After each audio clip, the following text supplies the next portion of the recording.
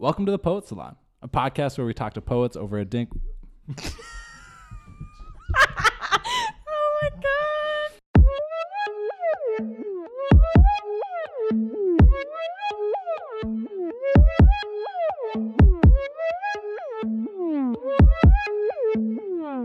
Welcome to the Poet Salon, a podcast where we talk to poets over a drink we prepared especially for them. I'm Duji Taha. I'm Luther Chocolate and Nuts Hughes. And I'm Gabrielle Instructs and Delights Bates. Oh, are you? This week, we're talking with Bettina Judd about history, art, and joy. Our signature drink for this episode is a joy, Spritzes. An Aperol Spritz you have to toast with the way Lucille Clifton signed all of her books. The word joy with an exclamation point. This is the corniest thing we've ever done. Bettina Judd is a writer, artist, and performer whose research focus is on Black women's creative production and our use of visual art, literature, and music to develop feminist thought. Currently an assistant professor of gender, women, and sexuality studies at the University of Washington, she has received fellowships from the Five Colleges, the Vermont Studio Center, and the University of Maryland.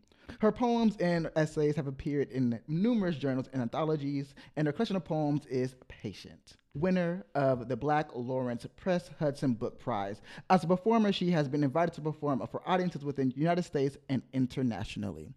But before we get into that wonderful convo with Bettina, we have one question from our audience. Problematic Patty asks, what the fuck is prosody? And why should I care? Thank you, Patty. Thanks, Patty. Problematic Patty. Okay, what's problematic about this question, though? Patty.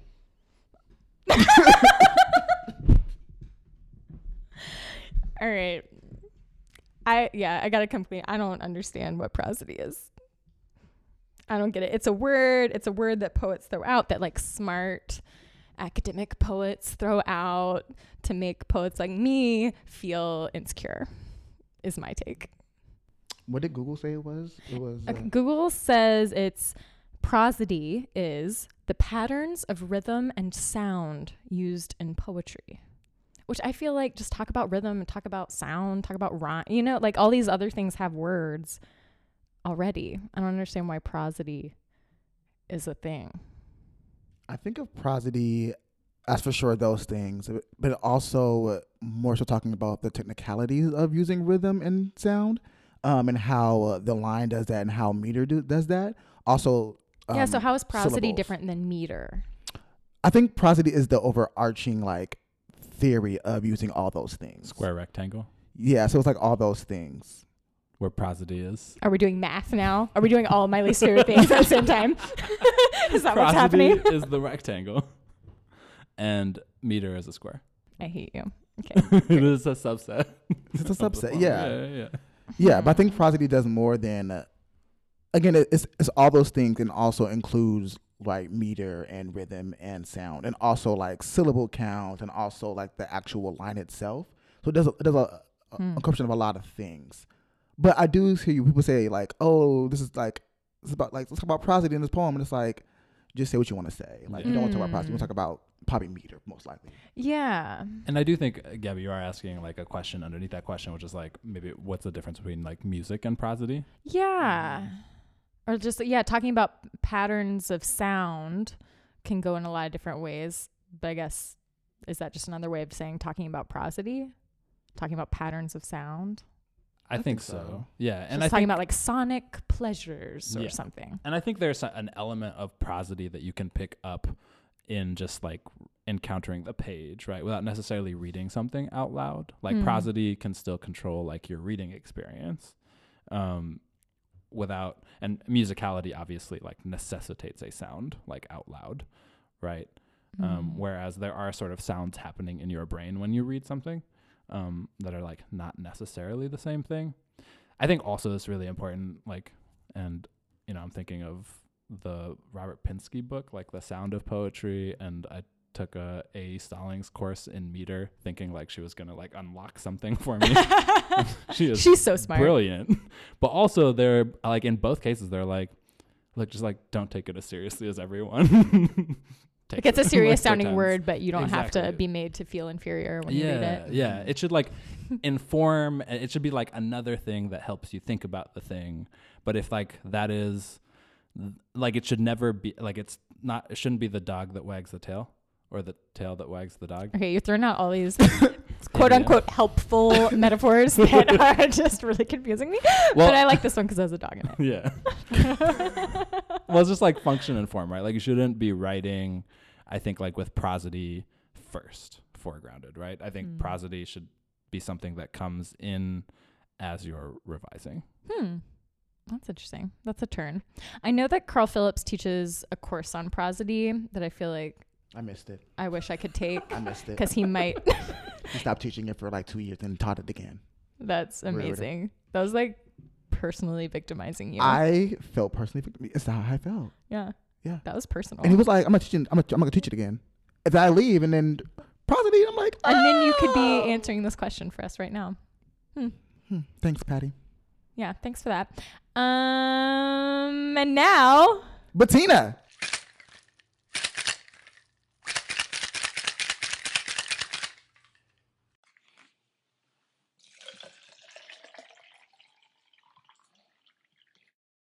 I had an History is ordeal with also medicine. everybody talking at once. I must have History been is found also guilty everybody of talking at something. once. I don't History feel is also everybody innocent talking here, at once. lurking with ghosts. See, it happens like that. I start at a History thought that is also quite benign everybody talking and end at up once. peccant, debased. I had an History is ordeal with also medicine everybody talking and was at found once. innocent or guilty. It feels the same because I live in a haunted History is house. also everybody talking at once. A house can be a dynasty, a bloodline, a body. There was punishment, like the way the body is murdered by its own weight when lynched. Not that I was wrong, History but is that also verdicts come everybody in a talking at bloodline. once. In 2006, I had an History is ordeal with also medicine. everybody talking To at recover, once. I learn why History ghosts is come to also me. everybody The talking research at question once. is, why am I patient? History is also everybody talking at once. Thank you. that was That was very great. cool. It's meta. Yeah. We are all talking at once. Yeah. Yeah, we've never had the Never had chance to before. do that. Yeah. Yeah, that's really cool. Participatory. Yeah, thank Yeah. you for bringing us into the poem that way. Yeah, so to dive right in, Okay. your book Patience, you know, as I was Patient. patient. Your book Patient. Drag him. Yeah. Patience. I deserve it. Your book Patient Yes. seems steeped to me in the poetics of explication, which I guess I would define as like a deep, detailed analysis in search of some sort of revelation. Okay. Later in the book, but you write though that you don't want to be responsible for the retelling. So I'm curious how you engage with history as fraught as like the racist history of gynecology and not falling into the trap of retelling, and sort of what checks you had for yourself in the crafting or the revising of the work to ensure that. Yeah, that is a thing that kept coming up, and I think still, even now, still comes up. One thing was I wanted to be transparent in my own stakes in the project by you know writing poems about like what it means to be a researcher, and still like in a different way, but trying to inhabit the voices of the dead. Like and so that's why those poems that come in the like last quarter or so of the book or what they are is like I'm thinking about what it means to be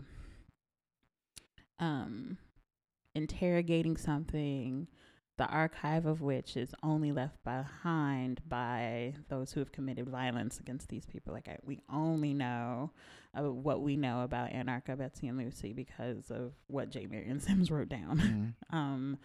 Or that's like the primary. We only know about Joyce Heth's life because of the way, if we know anything about her life, but because of the way that P.T. Barnum put her in a spotlight through a particular another kind of violence. Like it's, she was enslaved, as if that wasn't enough. And then there's this other component to her experience as an enslaved person. So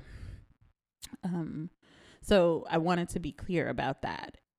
I think also, I had moments where, I was thinking about, well, maybe I should really get into like an authentic enslaved voice, if that means, and when I would workshop the poems, people would ask, well, would Anarcha or Betsy or Lucy say these particular words? And I was like, no, they probably wouldn't. Mm-hmm. And I think what I decided was like, maybe it was more ethical that they did kind of sound like me, as I'm like a puppet to what I hope they would say. Right. So they are being filtered through me. There is no, like imagining that like they are actually sitting down here and writing these poems in their own voices. It's that like I'm a researcher and I'm doing this kind of translative work. And so what was your question again? Well, I just, during the course of either writing or editing, just like how you sort of ensured that you weren't slipping into the kind of retelling that you didn't want to. Yeah, I don't think, I think I slipped, like, and that's a part of it, right? Like, I think, like, I acquiesce to the fact that, like, the slippage is going to happen, and to reflect in what those moments tell me about myself, about the conditions we live in, about what it means to do work as a researcher, what it means to, go through the archive of slavery as a source for any kind of thing. Are there any moments of slippage that sort of like jump out to you as like a really good learning moment of slippage? So that question is super broad, which I like because like slippage could mean all kinds of things. But I think one of my favorite poems, if there wasn't a favorite poem to have, they're all my babies, is the one, look at me not remembering my baby's name. But it's okay. You published this book a while ago. Right. It's the 5th anniversary. Oh. Happy 5th anniversary. I know. It's 5 years old. Going to kindergarten. Probably had a really cute Halloween costume. It really did. The one poem where I actually talk about that slippage kind of explicitly is The Researcher Contemplates Venus, and the line, questions that lead toward the body trip over the dead. And so I was thinking about it there. I mean, particularly in this section, one, because in that latter section of the book, I'm writing about Esmeen Green, Henrietta Lacks, and I was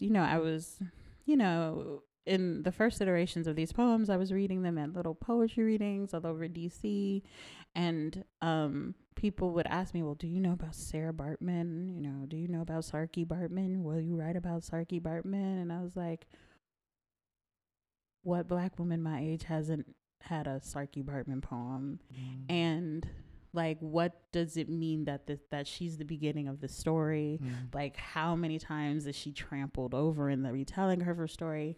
And as far as I was concerned, the ultimate poem for her had already been written by Diana Ferris. We Have Come to Take You Home, because that poem actually got her bones repatriated to South Africa. Like, it's a poem that actually did some stuff. So what the hell would I have to say? Right.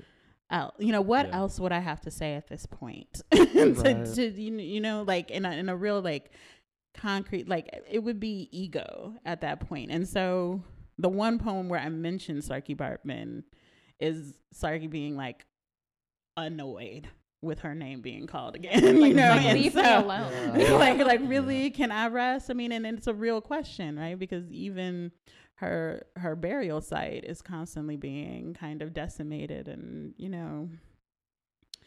graffitied over and all kinds of stuff. So like she's still a contentious body, even though she's in the grave. Like she was in a museum for over a century, and now she's finally buried, or what was left of her body is finally buried as of 2002, and she's still contentious, right? And so I was like, why do you want me to write a poem about Sarky Bartman? And and so that was the poem to kind of address that. And in this section, it's meaningful to me because I'm writing about Esmeen Green and Henrietta Lacks, who have people around who are still living and who know these women, right? And so what does it mean to like have, it's really cute and easy to do research and no one living is able to like check you, or like feel harm, there's, as far as I know, I don't know anyone who knows themselves to be a descendant of Anarcha Betsy or Lucy or any of the other enslaved people that J. Marion Sims experimented on, right? That like somebody might pop up and be like, actually, hold on, bitch. Hold on. But like it's we'll let you know if anyone contacts the podcast. but we know Henrietta Lacks's daughter, right, and the rest of her family. Like we like Esmeen Green's family, was a part of the aftermath of her dying on that emergency room floor. So like these are people who are still living and still are suffering like the real live consequences in a different way than I'm arguing that like all Black women are suffering the consequences, right? And so that's an ethical question that I'm like rubbing up against and trying to like universalize this story to an extent. So that's an example. Yeah, so the book is obviously highly researched and it's also deeply obsessive. So I'm curious about how you came to conduct the research and how the research became actual poems. How I came to conduct the research and how the research became poems. Yes, please. So that first poem is a real thing that happened to me. So it's semi-autobiographical in that sense. And I was like in this moment of medical distress under a lot of morphine and invoked these three women like in that state, out of like,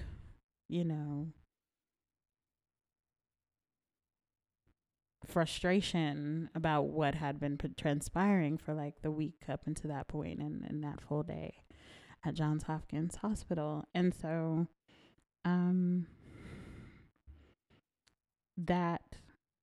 so in that sense, the research happened before the desire to the experience of making the connection between this history and the present ever even came along, right? Like it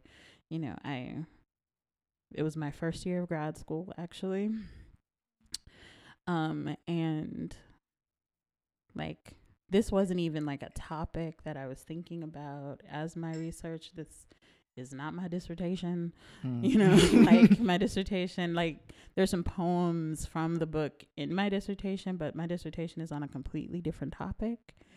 And, like even the subject of like the history of medicine and Black women's health, like it was a very big thing for folks who I was, student colleagues with at Spelman, which is where I got my undergraduate degree in women's studies and English.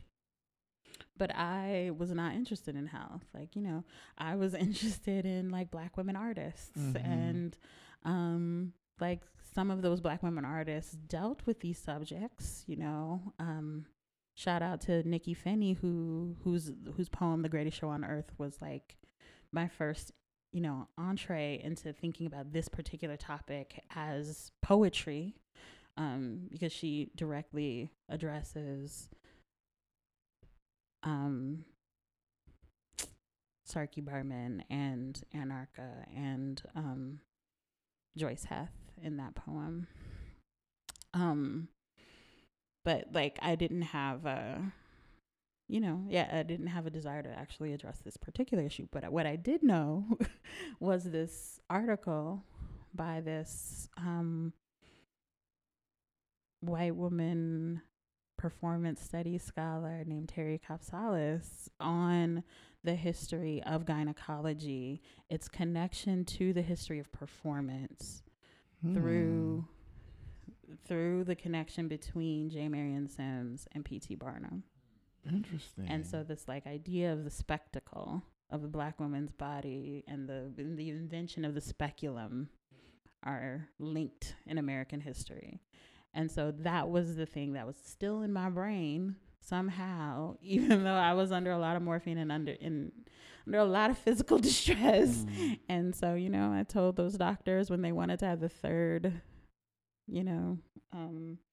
pelvic exam of the day, like gynecology was built on the backs of Black women, and so like what happened in the aftermath of that was me thinking like that, like what, like why would that happen? Like why would I invoke history in that way, in that time, in that moment? Like what did it mean? Like why couldn't I why wasn't my own agency is like, I'm in a lot of pain and that's a problem enough? It was that there was a compound kind of fractaling of what my pain means in this moment. The fact that I kept having a hard time quantifying it for them, and all of those little moments of like I know what's happening. You're telling me something else is happening, but I know it's happening. You keep asking me if it's possible that I'm pregnant. You keep asking me about my sexual history. My sexual history hasn't changed since the last shift. I've been, there's like all of these things, and it's like, and it's clear, like I know what's happening, and you kind of know what's happening. So what are we doing here? Right. Like, what is the dance that we're doing here? So let me name it. And like the need to or the feeling that I had to name it is what precipitated in this book. It's like, the like obtuse way that it's like, well, now you have to get told about this history that you're pretending like you don't know, or maybe you don't know, right? Right. But it's your profession, so that's really not rigorous. What I'm saying? Let's take a sip there. I love tea time. Love it. So, that's how it started. And it started as watercolors. Like first I just wanted to paint it. I didn't, really have words for it.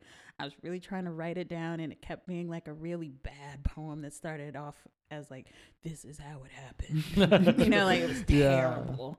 And so like those little poems ended up just being like raw material, is like journal entries in which I could like trace some of the autobiographical stuff while I was doing research on these women more closely. So You just mentioned watercolor, and I'm still thinking about how we started with this reading where you invited us to contribute our voices. And one thing I'm surprised hasn't come up on the podcast all that much is like multimedia in relationship to poetry. And I know that you have, some visual art backgrounds, and you're very interested, it seems to me, in making poems come alive in unexpected ways in rooms with other people. And I was hoping you would talk a little bit about multimedia as you see it in relationship to your poems, or these incorporations of other ways of making, if it's visual, if it's sonic, however you want to take it. Right. Yeah, I mean, the fact that I was first thinking about what was in the poems as a visual thing, like I entered with like a kind of not even cinematic yet, like not moving image, but still image in my mind, for like, and not necessarily a still image of these women, but a still image of how all of this felt. And so I only had one image that I kept recreating. Can you describe it in any way for us? I know that's so hard to describe a visual, but I'm thinking like in terms of color or. Yeah, no, it was essentially and I kept redoing it. And if I say it, if I describe it, it's like actually it feels a little cheesy to me, but it was essentially what happened to me was an ovarian torsion. And what that is an ovary turning on its own blood vessels and suffocating. And then I was thinking about like racial death, and that was actually the first project in grad school. As I was interested in like the history of lynching and the practice of collecting body parts from lynching.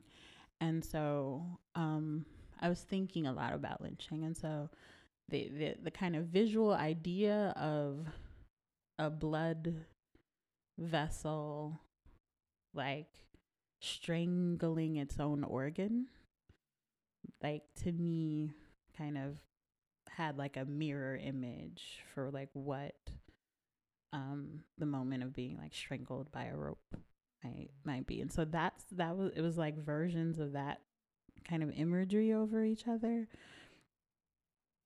But I realized like I didn't like the image itself, but what it was saying was in its multi-layers was what I wanted to communicate. And so I was like, well, maybe there's another way to enter this conversation other than this one image that I can't even communicate well in these paintings. So I think and what's interesting is it wasn't even anything that happened to me or anything related to reproductive organs that ended up being the first poem. The first poem was the poem in Joyce Hess's voice, where it starts off, and for my last trick, I will release the ghost, right? But like it makes sense because it's like that overlapping of those kind of visual histories. And also what I was thinking about in that visual history is like the history of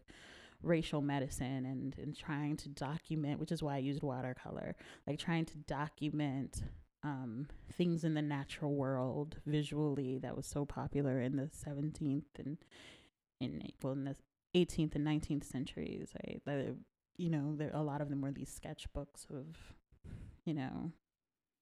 just casual observers of science. And so the idea that this could be made, an image like that could be made benign through this very feminine medium, interest me. But yeah, that first poem was this haughty, like, poem that in my mind looked like a circus announcement poster or something. And it was in Joyce Hess's own voice. And I was like, oh, this is different. Like, this is a different way to enter this topic and what I'm thinking. And it's still somehow doing the same thing in my mind that these images that I can't seem to get right are trying to do. As a matter of process, I'm like really curious about like making a piece of work, and then or what it sounds like to me is like you made a piece of, or you made several pieces of art, and then actually in like sort of trying to interpret what that meant for you, produced a book of poems. Yeah. Is that like, as a matter of process, like, is that common for you? And did the like initial pieces, works of art, like end up living as products, or are they just like part of the process? That's wild. Thank you for saying that. I think I realized something. Yeah, epiphany. Yeah, maybe. So no, like those paintings, I don't know, they're like in a folder somewhere. They never go, never live. I mean, well, the cover of the book is my visual work. Oh wow! Too, or like a section of it. It's like a detail of a pretty big piece. It's in my living room now. But and that was started and completed while I was writing the book of poems. So Like, it was like I was able to make another kind of image related to the topic while writing the book, as it was a series of poems. But yes, I do think that's a little bit of my process. Like, I was trying to figure out what I meant in this visual realm. Poetry showed up and was like, hey, I can do this a little better. and it did, I think. And then, I mean, I think that also connects to even my scholarship, because what writing this book of poems did is it helped me finish my dissertation. So I wrote this and my dissertation at the same time. And my dissertation topic was on how Black women artists produce feminist thought through the affective, so through feeling. And so I just just as in last spring, published an article that's a chapter to the book manuscript that came from the dissertation on Black women's anger as, productive. It's called Sapphire's Praxis. It's in feminist studies.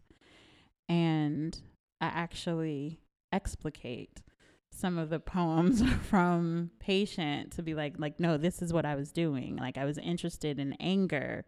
Like, Patient is working with this concept of anger that I've done all this theorizing for you in the first 15, 20 pages of this or so. But let me show you how I did it here. So yeah, I do think that's a bit of my process, is that I'm constantly trying to say a thing and then moving through different media. Yeah, it's like translating and pushing further each time it uses this other medium. I can't wait to see what the article turns into next. Yeah, right. I mean, what the article produced was another poem that became a video poem that's actually in the article. So now we're in video. Yeah. Amazing. Yeah. So in that poem is on or about July 10th, 2015. And so I didn't have that poem or the video that came with that poem until I finished, multiple versions of that article. And this book was already out there in the streets. And so that became, a new thing. This video, this video poem, which is about Sandra Bland, and being pulled over and being misread. So I hate to keep asking you to describe things that are impossible to describe because they're not verbal things, but I think, video poems, there's so many different ways that can look and be approached. Could you talk just a little bit about how you approach a video poem? Right. Yeah. So I think I'm still figuring out what a video poem looks like. Of course, we're all figuring out what a poem still is. Right. So there's I think maybe my first video poem was the trailer for the book, and so I did this. It's cute. Yeah. It's on the website. And I just took video of the floor of Johns Hopkins hospital, and so it's abstract, and you hear the feet stepping, and I'm reading that first poem and interspersing some of the blurbs and all of that. And so that was my first attempt at doing something that was trying to translate the feeling of hearing the poem, reading the poem, because I experience all the poetry as an audio thing. But in this kind of different media. And so that was my first one. The next one, I've done it differently each time. So the next versions of video poems are not this project at all. It's from a collection, a self-published chapbook called Binding that I also have up on the website. Which is about intimacy and making gender and queer relationship. And so those poems still relied on the text of the poem, of the poems themselves, because there was some play with what words could be said and what words couldn't be said as the subtext of the poem. So I did that. There's 2 poems that are in this book are made a video of called Run on Sentence, and it draws on some a passage or a page of one of J. Marion Sims's textbooks on uterine surgery. And so there's this page, it's page 14, and it's where he's describing the Sims position. There's a diagram of the Sims position, and the diagram is supposed to be of a woman in that position, which is kind of like basically on all fours or whatever. But the diagram itself is just an isosceles triangle or right triangle. Yeah. Oh wow. It's not even so a abstracted. figure. It's so abstracted, and even like there's even like angle A. Oh wow. What? That's blowing my mind. Yeah, so that's like in the center of the page, but that's juxtaposed to him describing how to put the subject in this position. It almost reads like a Harlequin romance. It's like, first you unfasten the strings of the corset and all undergarments, and then you lay the patient down, and and it's just with this triangle, Wow. and then like also still referencing the triangle. So like, line A, B, like, that juxtaposition is mind blowing. It's wild. So there's just no body. There's no body, but there is a body, right? Yeah. And so it's doing this really tense, I see how this is sexual, but I'm trying to make it very clinical, but it is sexual to me, like, while also knowing that this is the position he did not put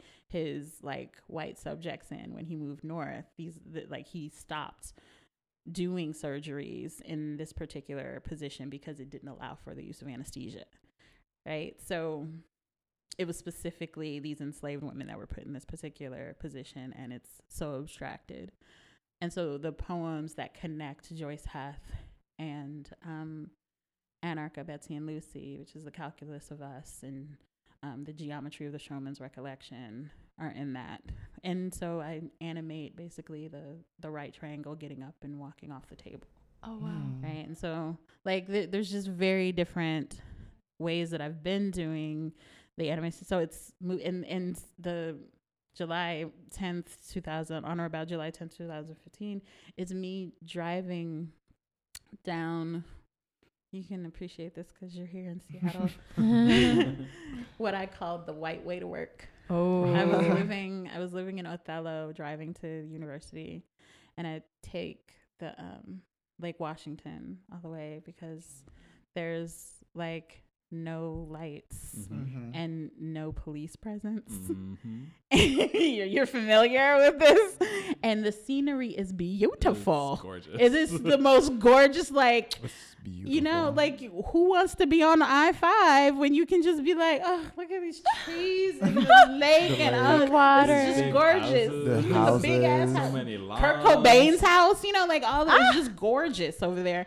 And so, but still with this kind of like I did, like I am taking this way to like circumnavigate not just the issue of traffic, but the issue of surveillance and, that feeling of having a kindred spirit with Sandra Bland because she was an educator. She was also in a new city, also finding her way around to go to work, like what. And, I was always kind of flying down that little road, trying not to hit bicyclists, and listening to my radio and singing along. And that's so regular. But in the back of my mind is this possibility. So it's basically that. Yeah. So, folks who are, from Seattle, know that road, be like, oh, I know that road. Bettina said. Yeah, that's Kurt Cobain's. I do think you get like a little snip of Kurt Cobain's house. Like the side of it. Like, yeah.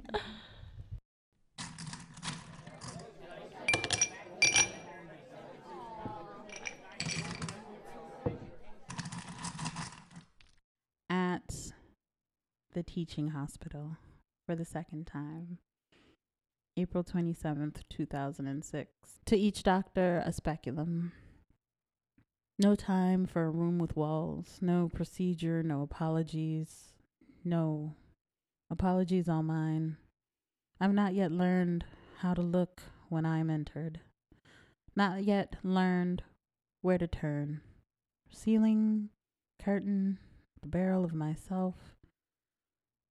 Or to the patient beside me who in his sleep mumbles, I'm going nigger hunting. I'm going to get you, nigger.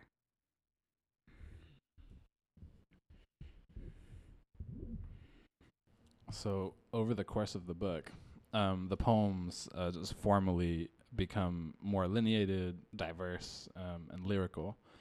And in the middle section, you play with math, like you mentioned, right? And so I'm curious, just in the process of making the book, which of those poems came first? And then what about, I guess like you've sort of talked about, so I'm going to try and ask the question in a different way. Like, what about the inquiry led you to the different modes specifically, like the lyrical versus the analytical? Okay. Shout out to Kaveh Khanum. Yes. I actually, this poem at the teaching hospital for the second time, wrote it at my very first Kaveh Khanum, which was in 2007. And I believe it was in the workshop with Patricia Smith. And I specifically remember that because she suggested a particular enjambment in here, and I can still always hear it in her voice. So, and I also wrote the math poems, like the one, the geometry of the showman's geometry of the showman's recollection, not speculation. All right. I mean, Speculation. We're poets. We can make up whatever words we want. You know, that's what I tell my students. I wrote that at my second one, which was in 2008. And I was with Cornelius Edie, I think. So I think I was in a like active mode in the space of this week-long workshop of trying new things and seeing if I could get away with it, and, you know, knowing I can get like pretty much instant, really reliable feedback on what works and or what might not work. And so that's where I felt free to do some of the stuff where I was like, you know, I hated geometry. Let's see if I could do a series of proofs as a poem, you know? And so, but I actually liked functions. Huh. You know, and why do you think that is? I don't know. I don't know. That's weird. Maybe I didn't like my geometry teacher. That's Maybe real. That was it. Usually how it is. That's how it is with usually. math, You know, and I might not have liked even my calculus teacher. I know I didn't like my calculus teacher. I was failing calculus. But that was when I started to actually get tutelage from my grandmother, who was a mathematician.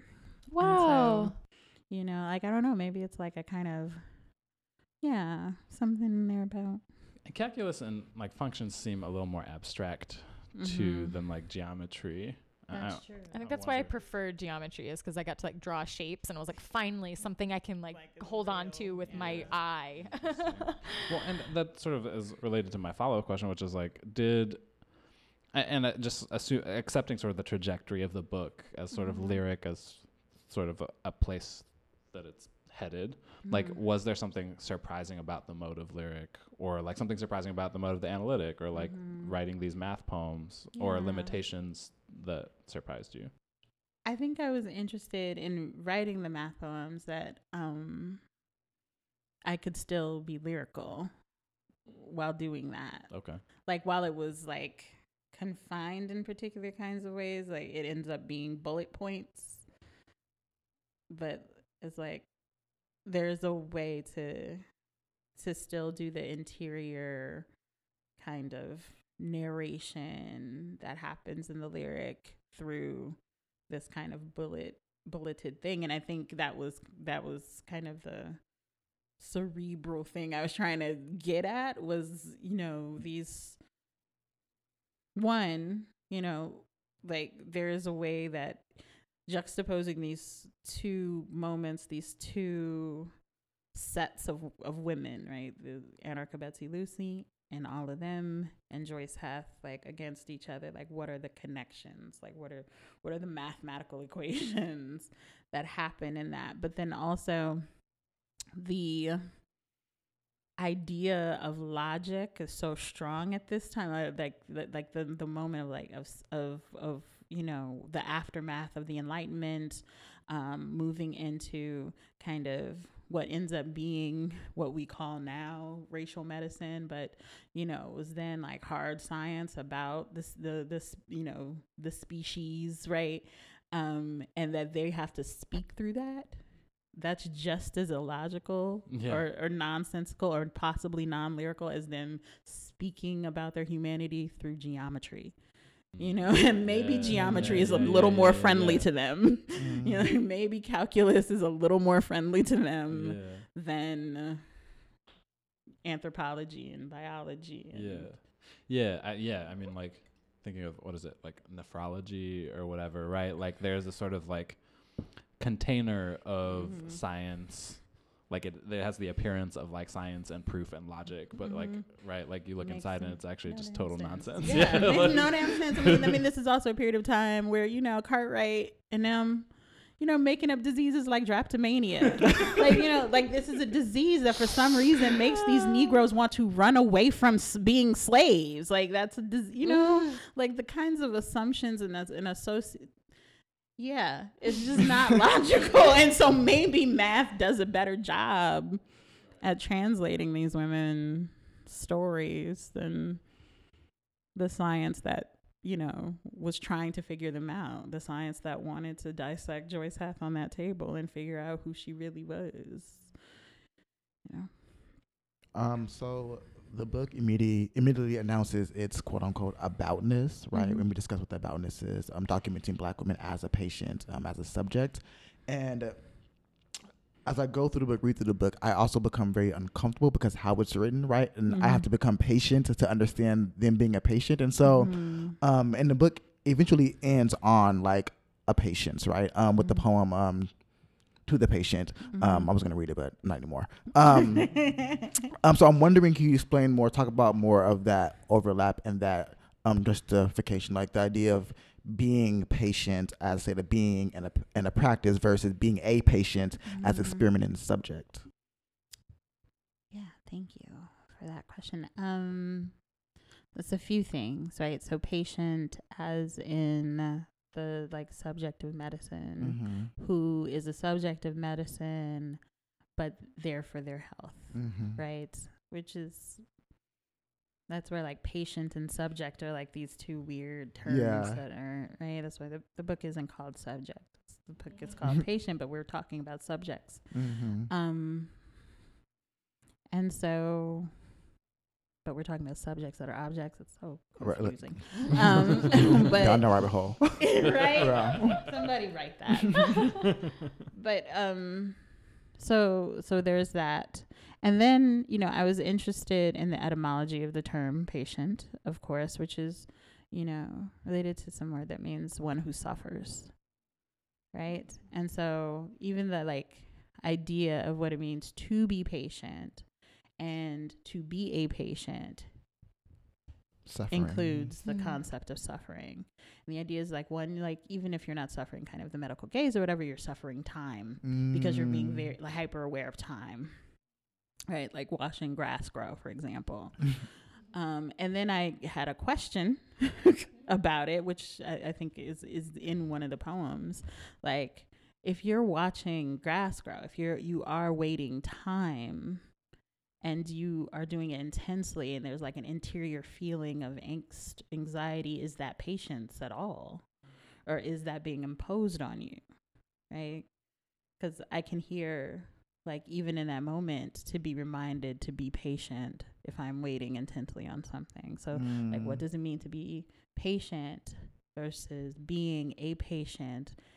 And, you know, what is the concept of time in relationship to those things?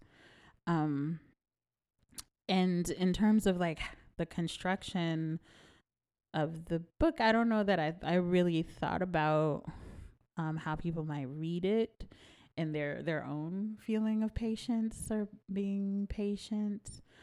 But I did think about how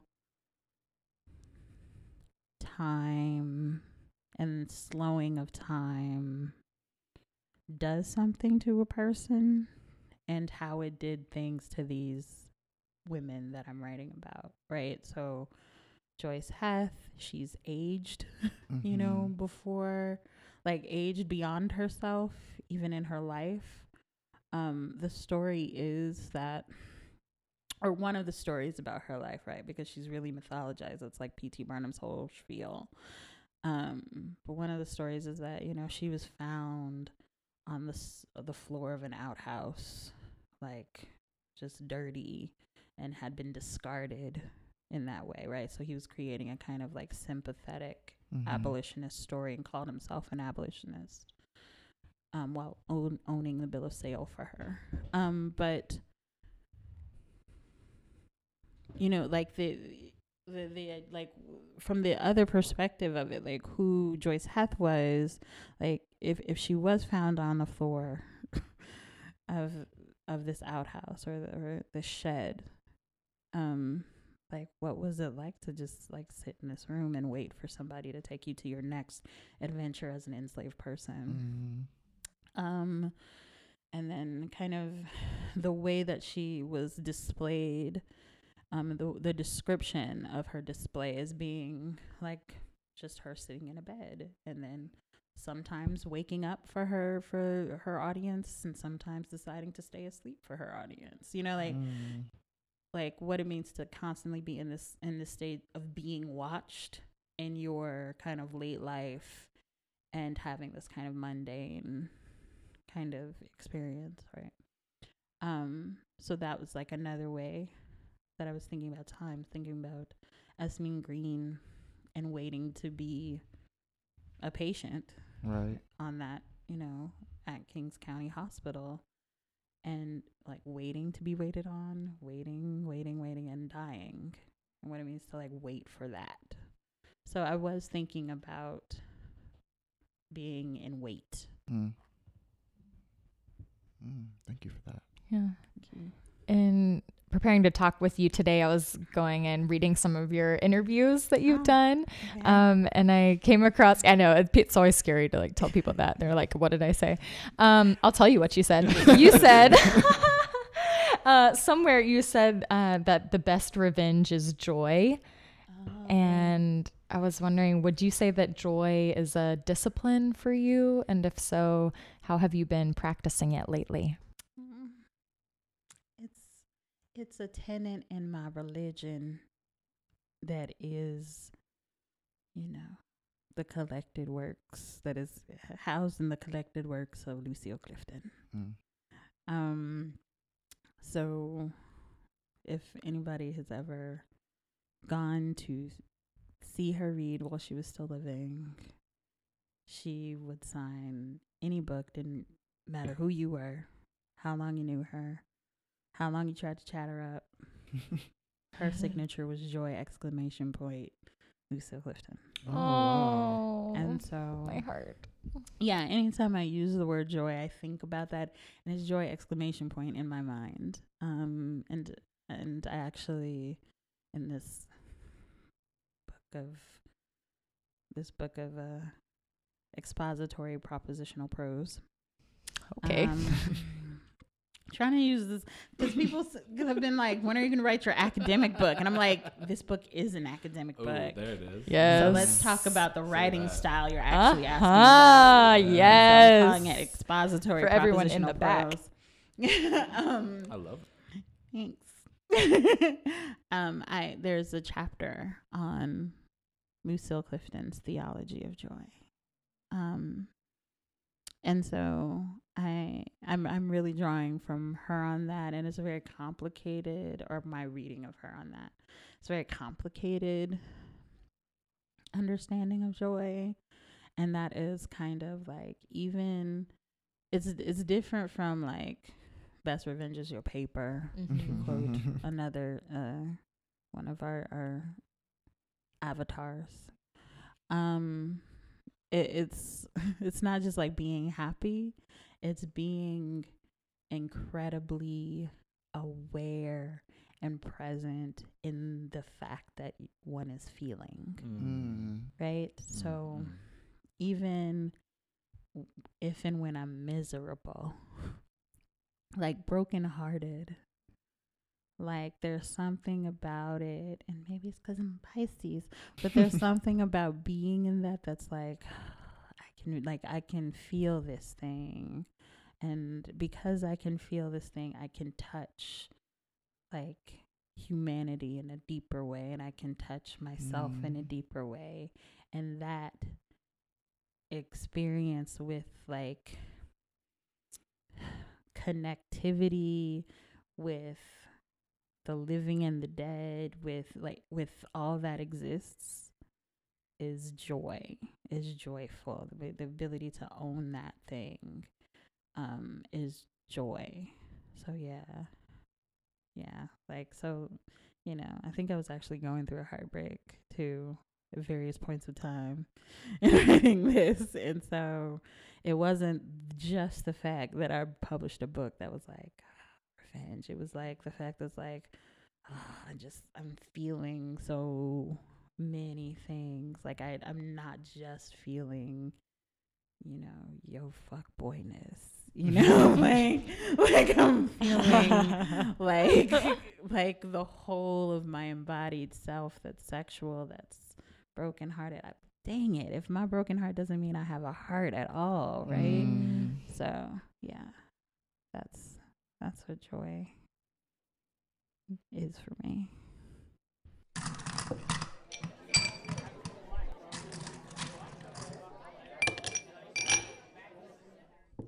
Of Aaron C. for Henrietta Lacks after Walcott. And that Walcott quote is, you know, where is your history in that dark vault of the sea? I've almost died 4 times. First in the womb, suffocating on the idea. Twice nearly drowned. Once at Mount Sinai, lungs failing, chest compressing, extending. You were the science so that I would not. You on that last bed, you in tubes growing all around. Had I known, I would have wept, would not have thought of death myself, had not an autopsy, a fistula, your cells.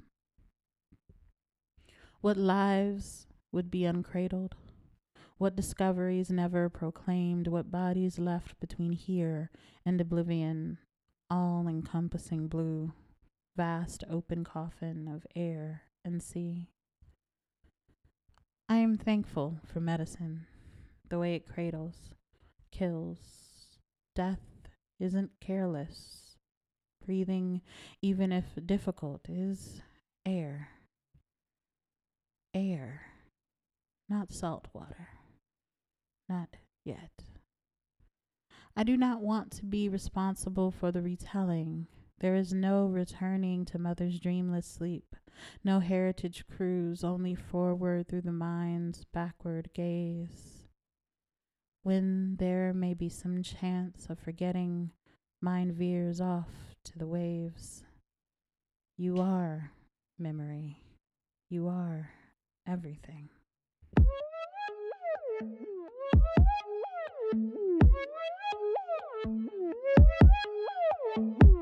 Thank you to Bettina for giving us the excuse to hang out and sip on Aperol Spritzes, for talking with us about joy, and reading your gorgeous poems for us.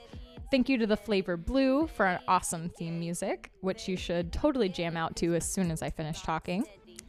Thank you, listeners, for being you. please, if you haven't already, take a quick moment to rate us 5 stars and write us a sweet little review. We really do read them and appreciate them so much. It's true. Obsessively, maybe too much. Yeah, we kind of check like every 15 minutes. Is that? We're checking now. Literally checking right now. Follow us on Twitter at Poet Salon Pod and send us your questions, compliments, hot goss, etc. to the Poet Salon Pod at gmail.com. These hands gonna cheat on these streets, gonna show you those bands, cause my crew mob steady. Fetty and spaghetti, Fetty and spaghetti, Fetty in the